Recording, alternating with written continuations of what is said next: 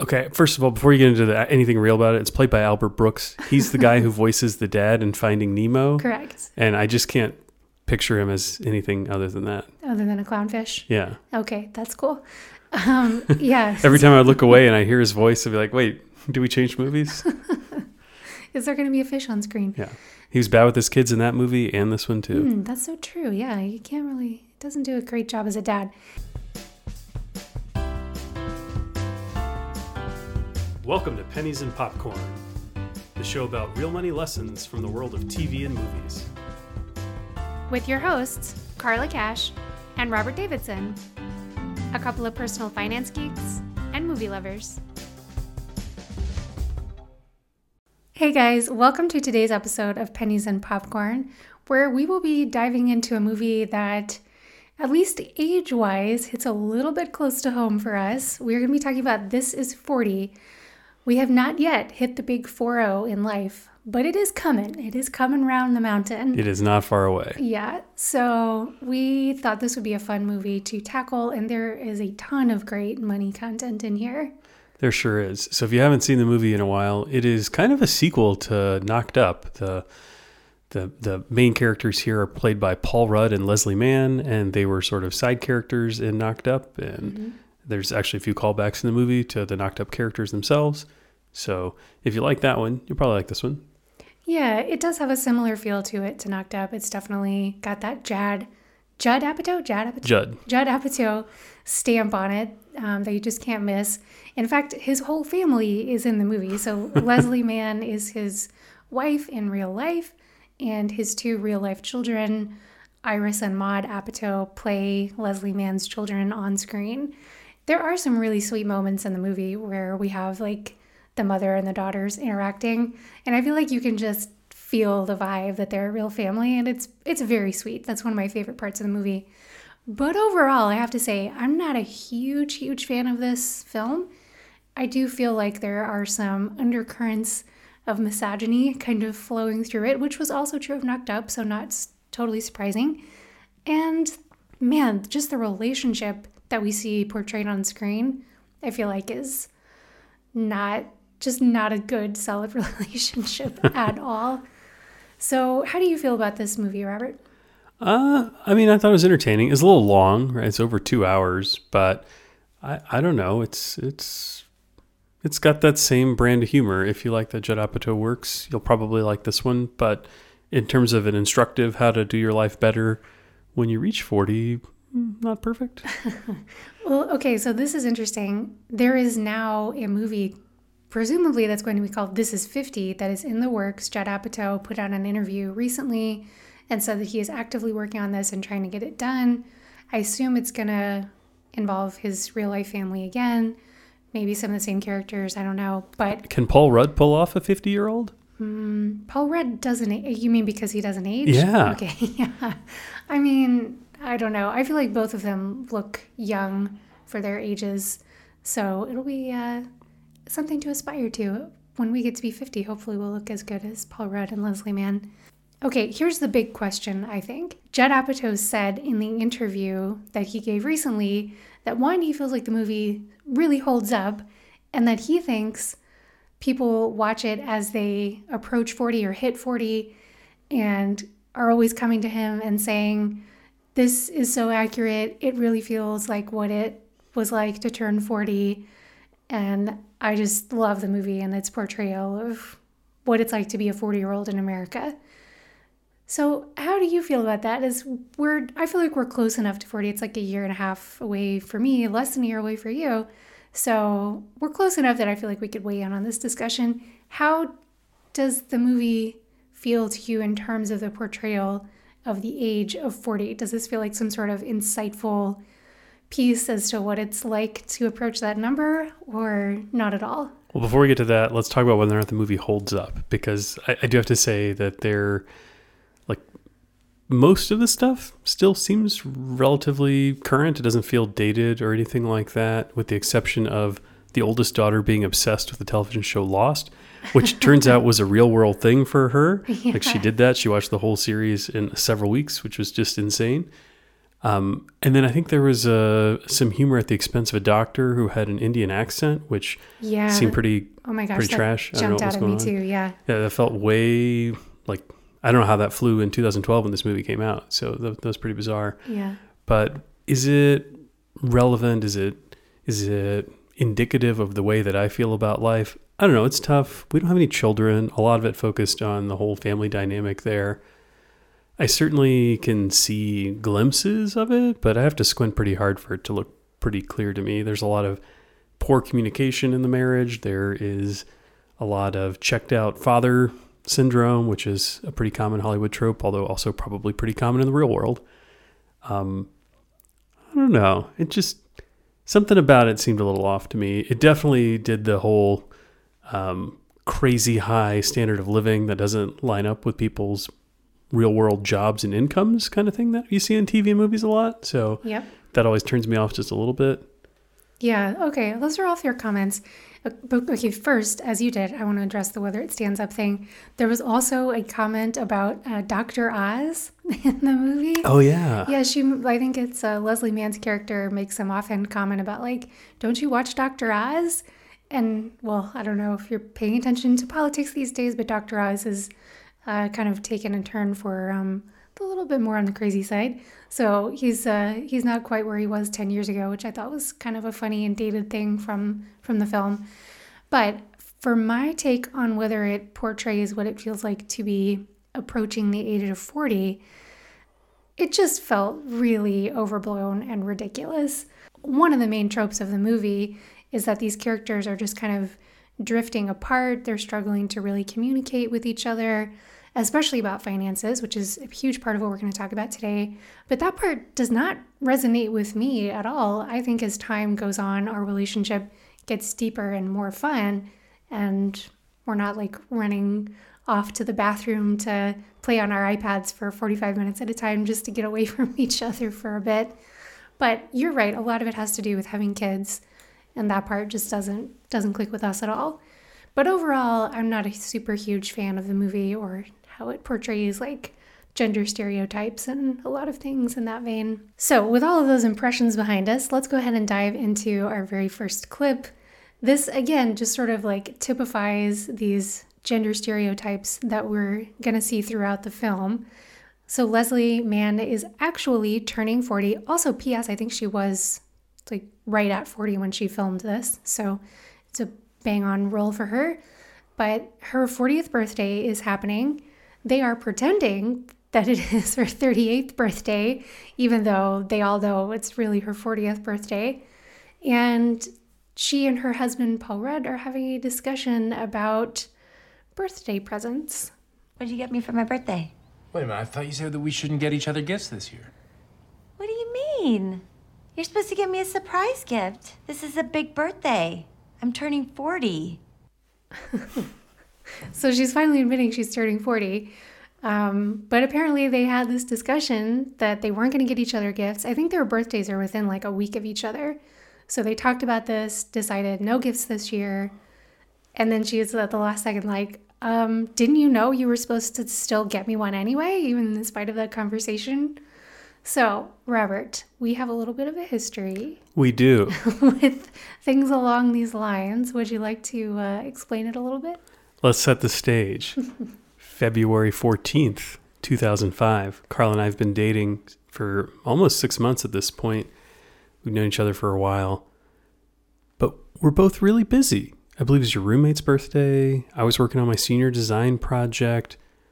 We decided very, very clearly in the weeks leading up to February 14th, 2005, that we weren't going to do anything for Valentine's Day, which, by the way, was a total relief for me because I had no clue what to do. I still don't really know what you should do. Anyway, we agreed, like on a blood oath, that we would do nothing. There was no blood involved. Blood oath.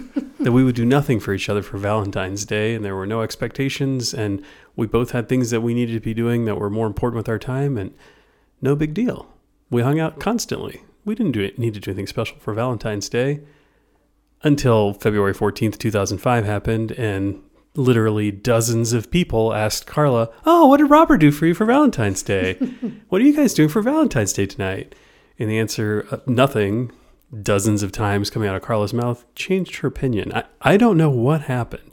I wasn't there to see the evolution from this nice, reasonable, responsible partner I had who agreed with me we weren't going to do anything for Valentine's Day, who in the course of a dozen hours turned into a raging monster of anger, disappointed, nearly breaking up with me over the fact that I didn't do anything. I felt like such a schmuck. You got so mad at me for doing nothing, and I just did exactly what we agreed to. My heart is still broken over this. I don't think I was mad at you so much as I just kind of had my feelings hurt. And I will say... You wanted a surprise 40th birthday present? I did. I wanted a surprise. I mean, it would have been like 20th at the time. We were very, very young.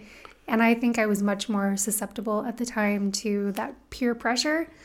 But it's hard to resist. And I also want to add another piece of the puzzle is that everyone who I was having these conversations with, it was just unavoidable. You're talking to people, it's February 14th. Everyone's like, you've got a new boyfriend, newish boyfriend.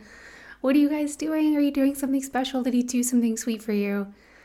And every time I would just say, oh, we decided not to do anything, I would get this response, oh my gosh, don't worry, he's going to do something as a surprise. Well, your friends are idiots. Yeah, they hadn't gotten to know you very well, clearly.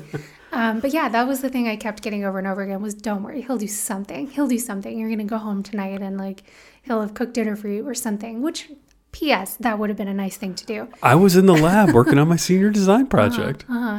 Anyway, I do think in hindsight that I should have been more honest with myself and introspective, and I should have predicted that this was going to happen. That I did what we agreed to? No, wow. no, that is nice that you could have predicted that I would have been a good partner. That I was going to get that kind of social pressure from other sources, and should have just told you, like, look, we got to do something, right? It's our first Valentine's together. Let's do something. I'm going to be a little sad if we don't. That is what I should have done. That is what Leslie Mann should have done. Her character's name is Debbie. That is what Debbie should have done, right? She should have had an honest conversation with herself and then with her husband that was like, no, this is actually kind of a big deal. If you do absolutely nothing, I'm going to be a little hurt about it. So I think it's great if you have a relationship where you guys have genuinely agreed that you don't have to get each other gifts. That's where we are today. Well, hold on. Because of this PTSD from Valentine's Day 2005, when we reached that moment, it was right before Christmas. We decided we're not going to do anything this Christmas. We're going to go visit Carla's family. We're going to be staying at their home. And in past years, we had exchanged gifts with one another, along with exchanging gifts with her whole family. I was mortified. I was terrified, right? I was so certain that another bait and switch was going to happen. I didn't do anything, but I was so nervous that I was going to be walking into the lion's den where Carla had gotten me an abundance of lovely, thoughtful gifts to celebrate the season, and I had nothing for her. I was terrified, Carla. Just want to let you know that. But we didn't, right? And we've stuck to our guns ever since then. You didn't go back on your word that year. And no one, or ever again.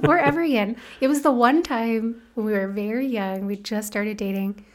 Just the one time. Also, there was no like threat of breakup. I was just sad and disappointed.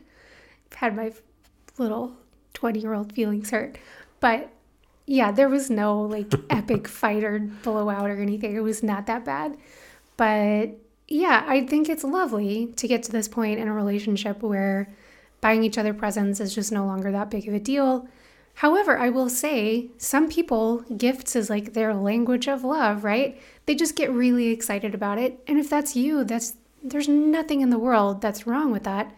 But again, this is about like honest introspection. Figure out what's actually going to make you happy, what's actually going to make you feel disappointed and hurt, and just talk to each other like real human beings, right?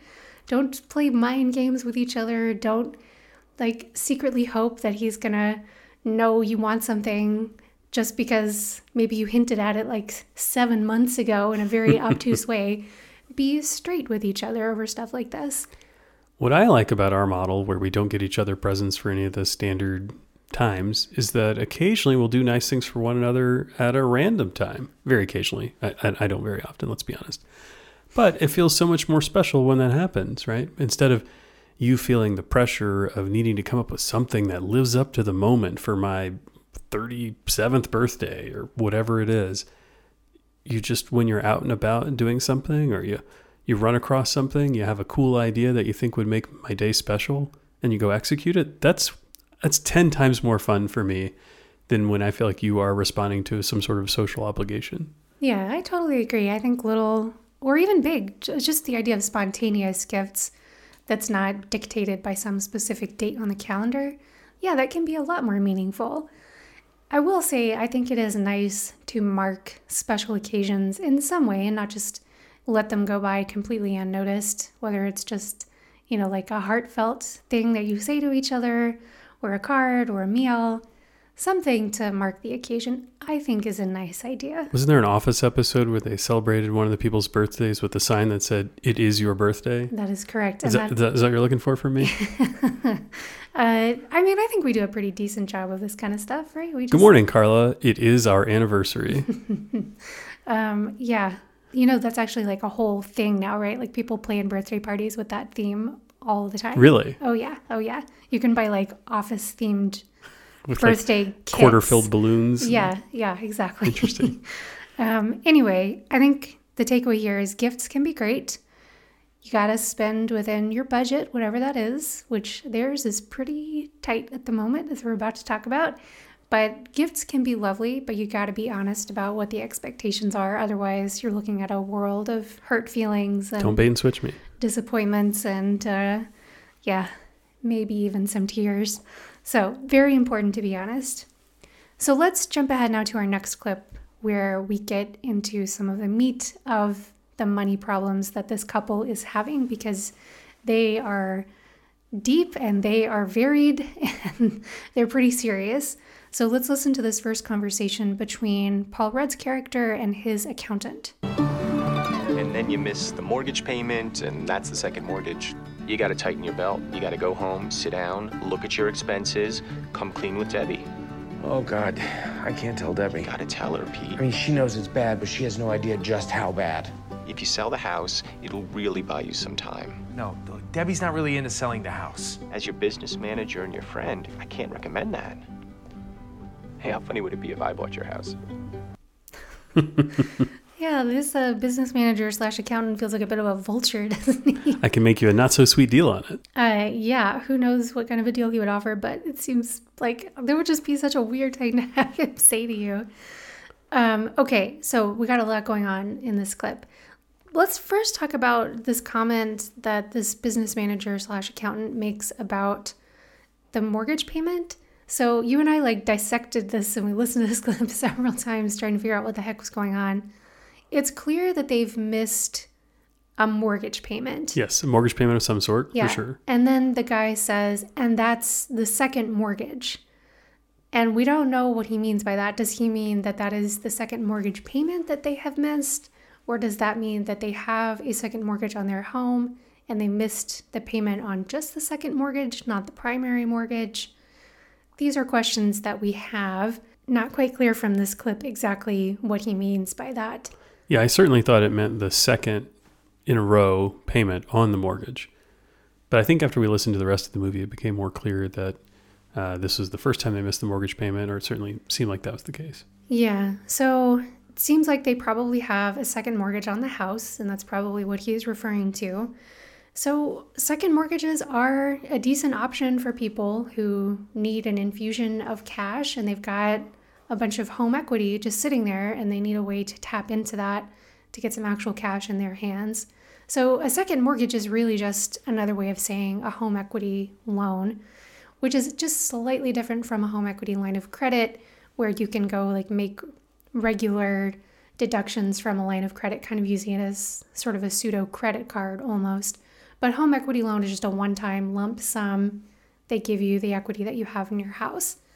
So generally, you can't get a home equity loan for the entire amount of equity that you have in your house. Only about 80 to 85% is what most lenders will do. So if you start with a primary mortgage and put down 20%, the amount of a home equity loan that you could take out is going to be quite small, right? You're looking at maybe 5% of the home equity that you have, assuming that your home value stays the same, that you could then go back and take out in a second mortgage. The longer you stay in your house, if you are building up some equity, then you've got some more equity that you could tap into. Yeah, I would say in general, obviously the market is the market.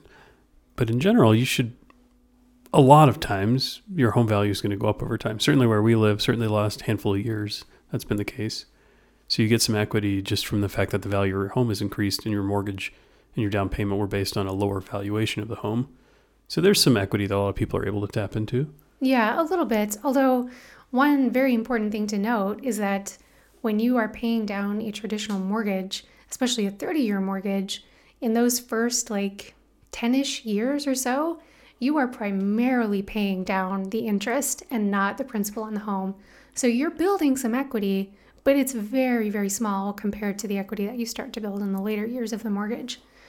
Based on what we see of these characters, I doubt that they're the kind of folks who are making extra mortgage payments to help, get that principal payment down.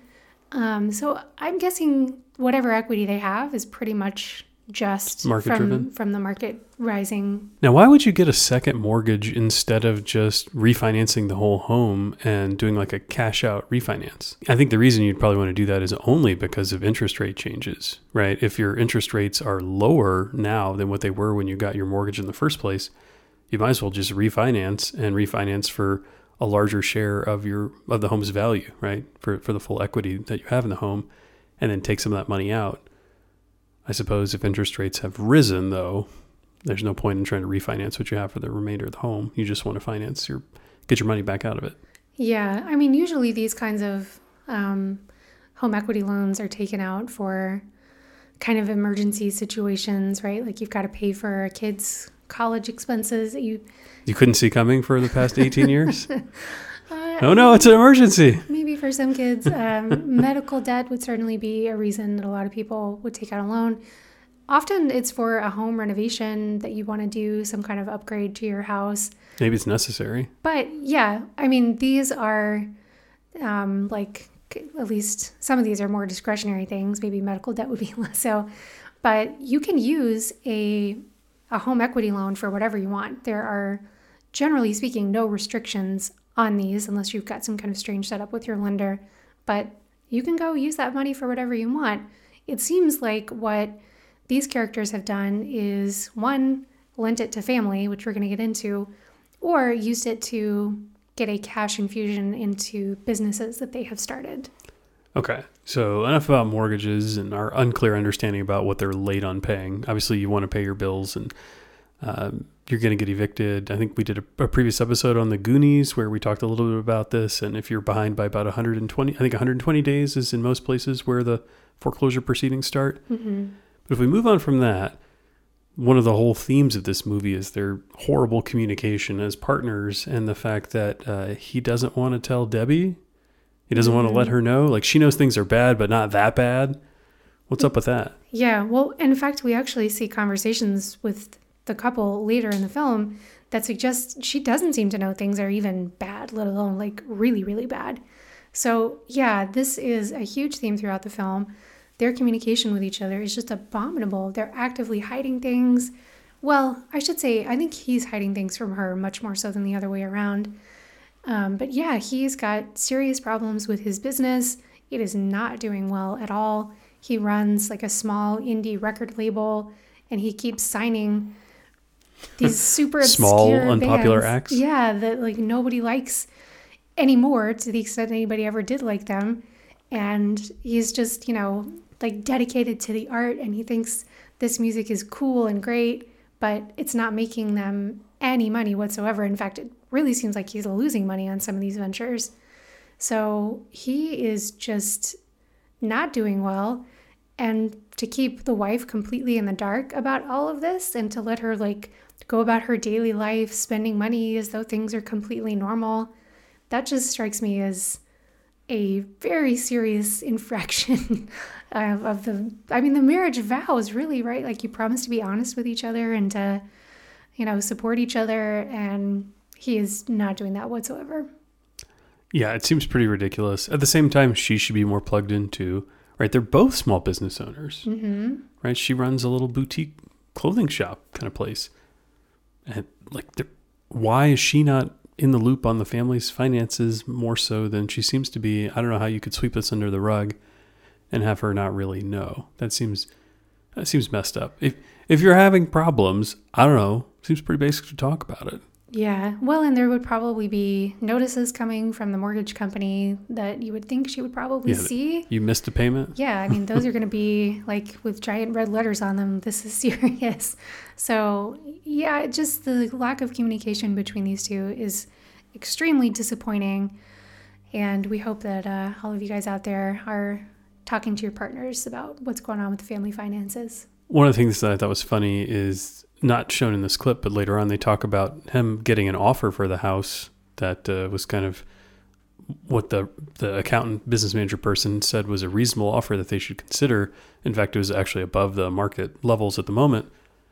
How do they have the house on the market if Leslie Mann's character, if Debbie wasn't in the loop on this? That seems pretty weird. Yeah, it seems very unusual to get an offer on a house that, one, isn't on the market, and two, that the people apparently haven't even seen because Debbie would have surely found out if there were showings on the house. Yeah, you would think so. Just a lot of questionable things going on between this husband and wife. Do you think they should have sold the house, though? Did you like this advice from their business manager? Oh, for sure. They were living in an extremely fancy house in an extremely fancy neighborhood. It looked nice. It's a gorgeous home, but it looks like it's probably in the multiple millions of dollars, especially since we're talking about California here. So, yeah, a house like that and a neighborhood like that and a state like that, holy cow, we were talking major, major money. Now, we do know that Paul Rudd's character used to work as a record label guy of some sort at Sony. So he like stock CDs in the back? Yeah, I mean, it could be. We don't really know what his job was. We know that he left Sony because he wanted to like work on helping smaller artists that he was more passionate about. So maybe at one point it did make sense if he was getting like a nice fat salary from Sony to live in this house. But based on the jobs that they have currently, it does not look like it makes financial sense whatsoever. Couldn't agree more. That house is ridiculous. Go deal with your problems by downsizing to something that's more reasonable for your current standing in life and make the most of it. Yeah, very much agreed. So let's jump on to clip number 3. This has to do with the boutique store that Debbie runs, as we've alluded to. She has 2 employees that work for her.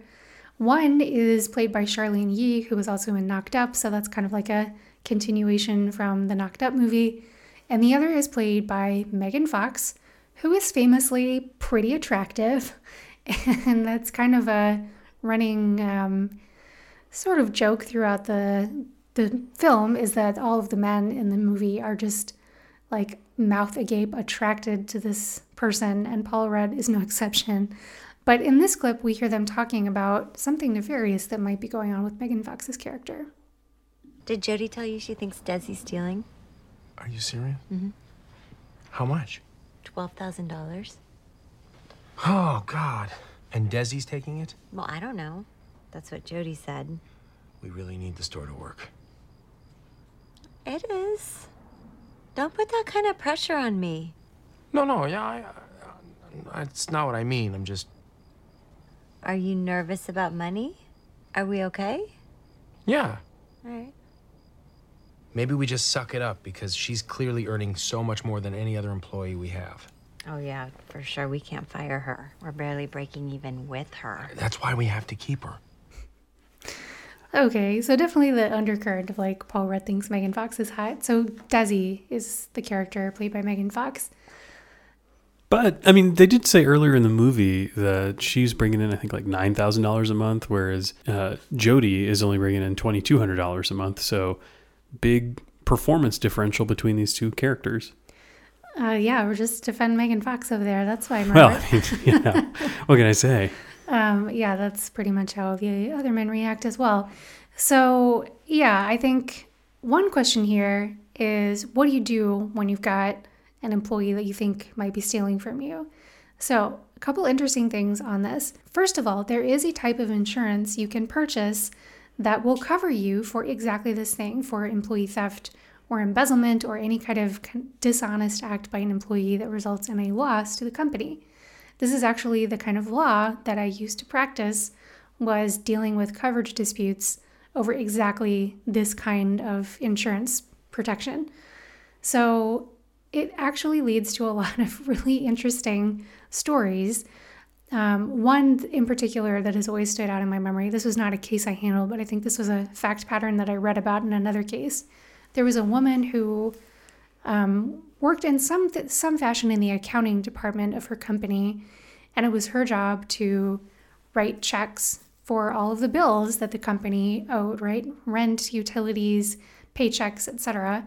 Sounds pretty standard. And she would prepare all of these checks and then present them to her employer and say, here's everything that needs to be signed this week. Sign these checks and I'll get them out the door.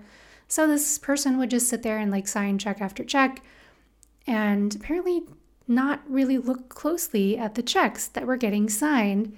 So eventually this woman noticed over time that she could basically present this guy with a check for whatever she wanted, and it was just going to get signed no matter what. So she started to sneak into the pile checks that were just made out to her personally, and it worked for a surprisingly long amount of time. I believe the loss was, if not into the millions of dollars, very, very close to it. Just an astonishing lack of attention to detail. So some pretty basic social engineering there. Mm-hmm. Very, very low tech, right? This is about as easy as it gets. But she got away with it for a surprisingly long amount of time. Is there coverage? Was that a covered loss? I don't remember the details of the case, but I mean, that's pretty straightforward employee theft. I don't know. The boss signed it. It depends on it depends on the type of coverage that you have. Every policy is going to be a little bit different most of the time. But anyway, I think it's an important thing for business owners to know. Surely if you're a big enough business owner, you already know this. I was going to say, for Debbie's store, though, surely the premiums are going to outweigh the likely loss. I mean, that's obviously what would happen in every instance, but I would imagine the volatility for her would be tough to work with. I just can't imagine it would be a great buy. But then again, if you're a big box store and you have a large inventory that's incredibly expensive, or you have multiple different stores where someone has access to all of the money running through all of them, it could be a lot easier for there to be a big loss. Mm-hmm. Yeah, and people get super creative with it. There's all kinds of creative ways to do kickbacks as well, which is another way of effectively stealing from the company. So yeah, there are just a million different scenarios that people have dreamed up over hundreds and hundreds of years for as long as this kind of insurance has been around. So folks get creative. I don't want to give people ideas here, but it definitely happens. Employee dishonesty is a very real thing. So if you are a small business employer, I would at the very least check into it. If you've got people who work for you, the temptation to steal is just always going to be there. So I would check into it and make sure you have a grip on what the premiums could be and what your potential loss could be. But it's something worth investigating for most business owners, I think. So what should we do with Megan Fox? Yeah, so this is the other really interesting thing, I think, is this dilemma that it presents. Because for me, I would think it's like a red line that just cannot be crossed, right? If you steal from me, you're out, that's it. But I don't know, they are in a very unusual situation.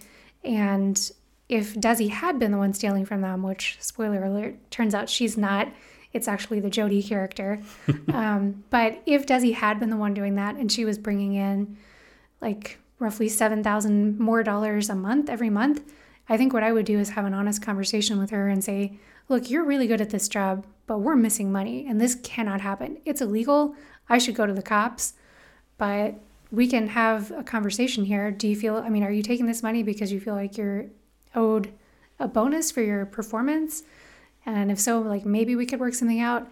I don't know. It's at least a conversation to have, but once a thief, kind of always a thief. I don't know. That's what I would think too. love to give people a second chance. And if you can work it out and feel confident, then that would be great. That's the ideal solution for everyone. But I don't know. That would be really tough for me to get over.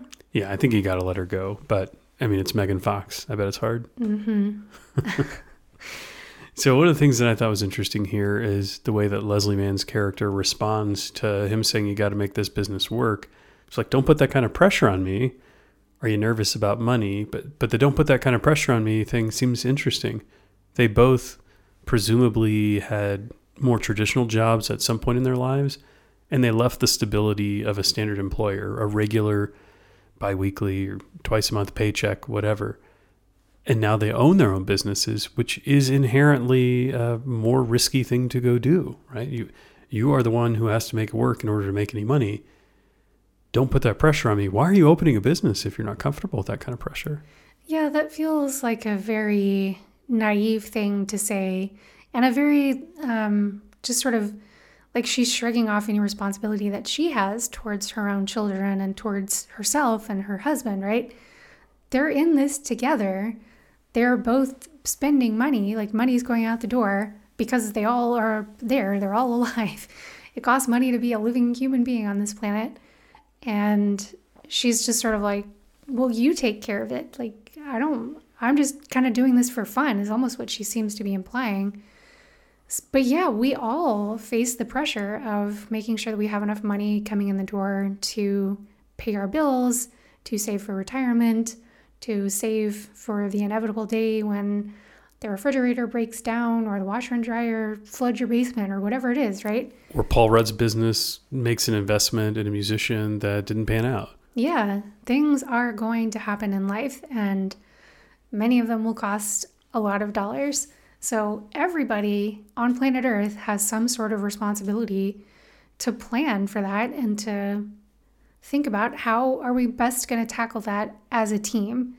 And for her to just be like, well, my thing is just on the side for fun.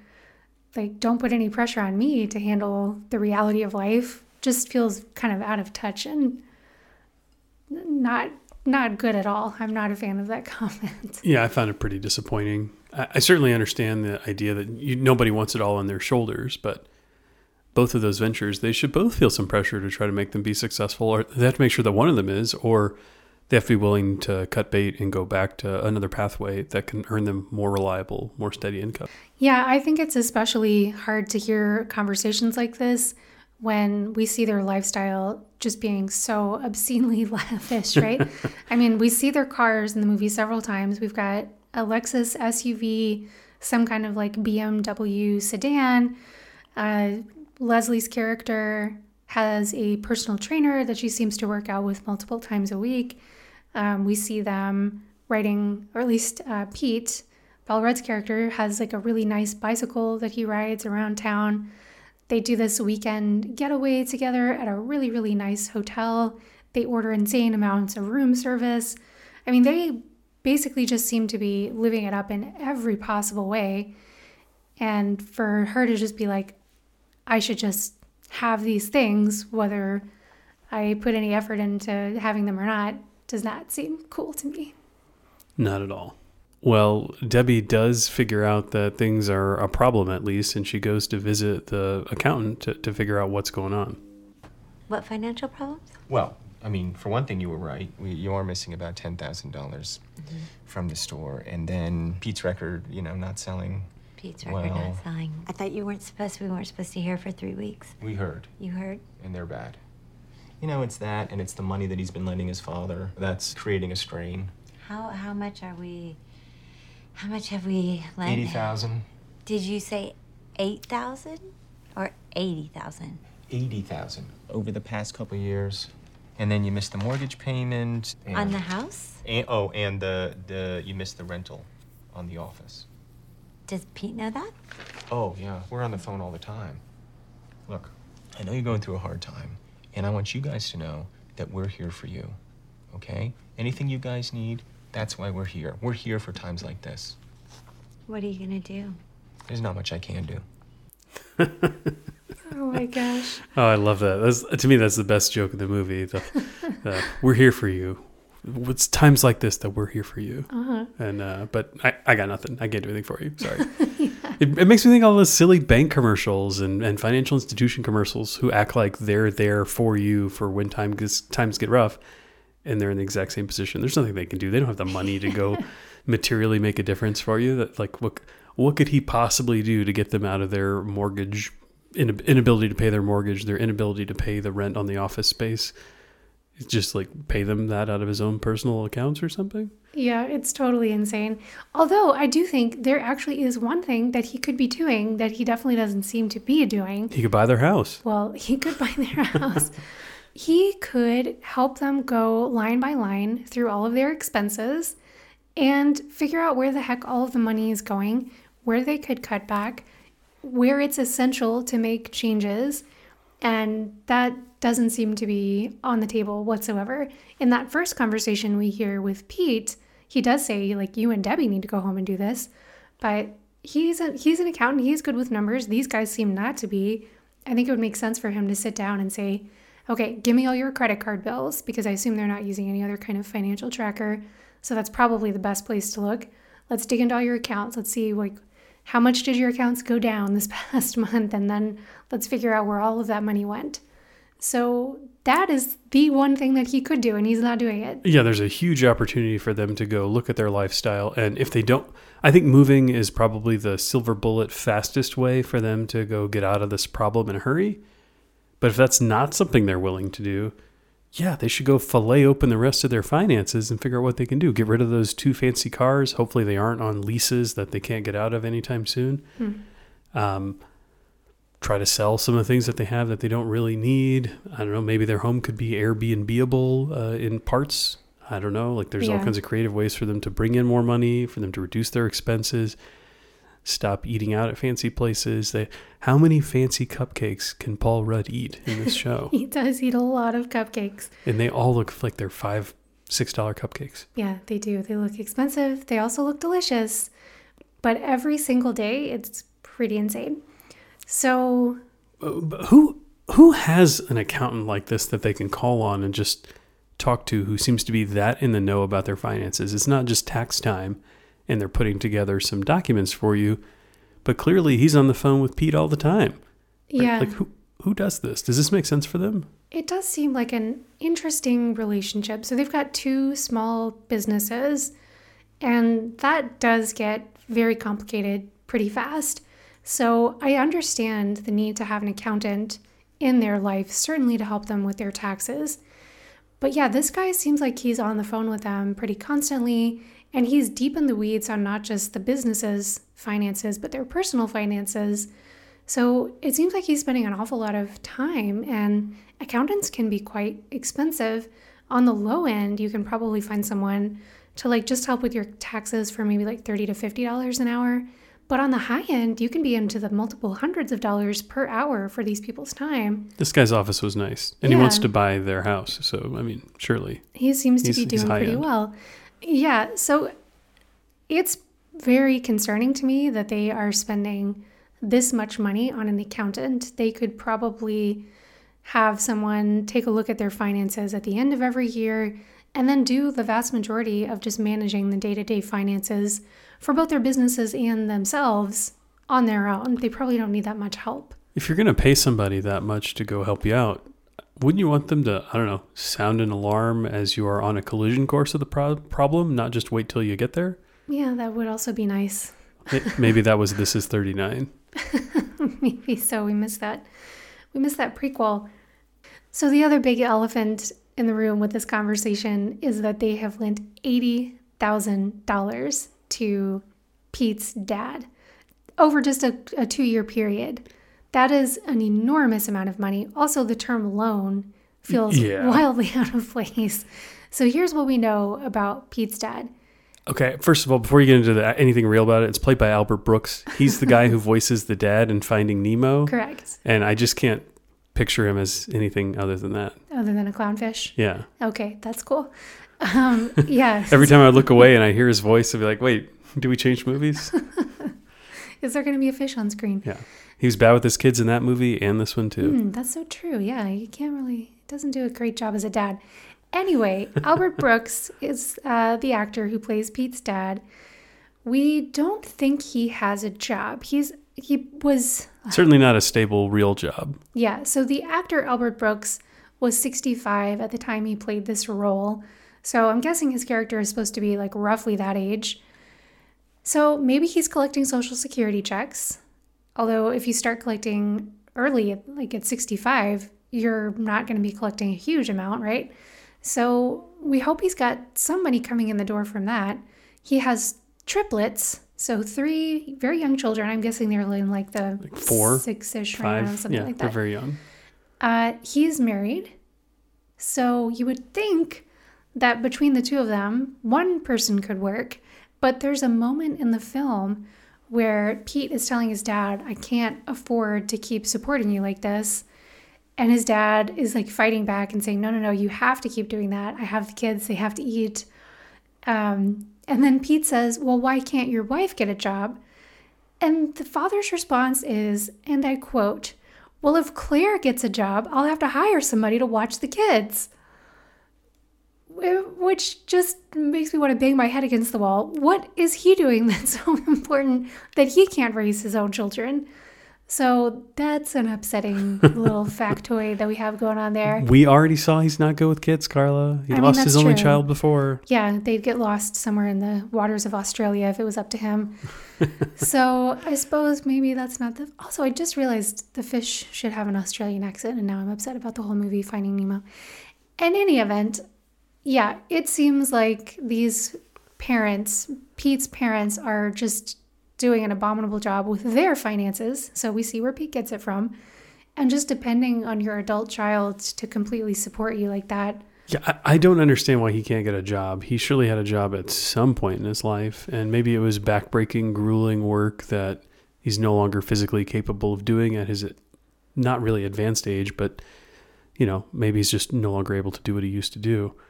But surely he can find something. Go drive an Uber. I don't know. There's something you can do. Yeah. I mean, and he's getting an infusion of like 40 grand a year at the pace that they're going from his kid. So 40 grand a year is not going to be crazy difficult to replace with just odd jobs, right? Like driving an Uber, doing food deliveries. I mean, who knows? No, that's a lot to pull off from that kind of work. But my goodness, how did you get yourself in this position? Yeah, I think he could do it. He could totally do it, but he just won't get out of his bathrobe and make the magic happen. So Pete has been giving him money under the table without Debbie's consent or knowledge. What should he have done the first time his dad, you're 38, your dad who has brand new triplets comes to you and says, hey, I'm having trouble making ends meet. We're going to lose the house. I need $5,000. Can you help me out? What do you do? I'm always so reluctant to involve money with family in any way. But if somebody's... I promise I'll pay you back. If he's in dire straits, I think it would tug at my heartstrings enough to probably help out a little bit. But I think you have to make it very clear. Like, look, if I'm getting financially involved in your life, I'm getting completely financially involved in your life. You got to open things up to me. You got to let me know where money is going, where it's coming in, where we can cut back. Because I can't have you continue to come to me over and over again. And just like that word fillet that you used before, just fillet everything completely open. There are no secrets anymore. If you're coming to me, you've lost the right to have your finances be private. Like, that's all there is to it. I think that is a super unpopular opinion, Carla. And I can't say I disagree with you, but I think most people feel like that is incredibly rude and judgmental of you. But I think you're 100% right. If you're going to be asking for help, the help should be complete. Yeah. I mean, you got yourself into this situation somehow, and let's figure out what it was that landed you here and how can we prevent this in the future, because you can't continue to count on me over and over again. That would be my approach to something like that. I have to say it's probably really hard to do that with your personal relationships, but I do think it's the right thing to do. So Pete screwed up, and he didn't offer to help him solve the underlying problem, and instead just gave him some money as a stopgap measure. And sure enough, not long after that, the request for more money came out. It was like Mona Lisa Saperstein saying, money, please, just constantly. How do you cut it off? Like, when do you start to say no? I think there's no hard and fast number to it, but when you start to see behaviors that would lead people to be in a situation where they need to borrow money from you, that's when you've got to say, look, I'm just enabling bad behavior here, and I can't continue to do that. I love you. I don't want to see you struggle. I'm really sorry. I want to help you get back on your feet. But if this is your version of doing that, I can't watch this happen. So when you see someone, wasting money on frivolous things, living in places that they can't afford, driving cars that they can't afford, eating food that they can't afford, right? It's hard to say to somebody, this is just not within your budget. But if that's the reality, you're not doing anybody any favors by not acknowledging it. So I think when you start to see people living outside beyond what they can afford without your help, that's when I would cut off any sort of aid. Yeah, that makes sense. Well, money and family is a complicated topic, to put it lightly, but I think these guys have a lot of additional financial straits to navigate. So I'm actually excited for there to be a This Is 50. I really hope they get that movie in the works and get it out in the next few years, because I would love to see how Pete and Debbie resolve their financial issues. Hopefully they cut off the dad and, I don't know, maybe talk once in a while about real things. Talking is good stuff, man. It's really good stuff. Agreed. All right, guys. Well, we hope you enjoyed the episode, and we'll catch you next week. Thank you so much. Take care.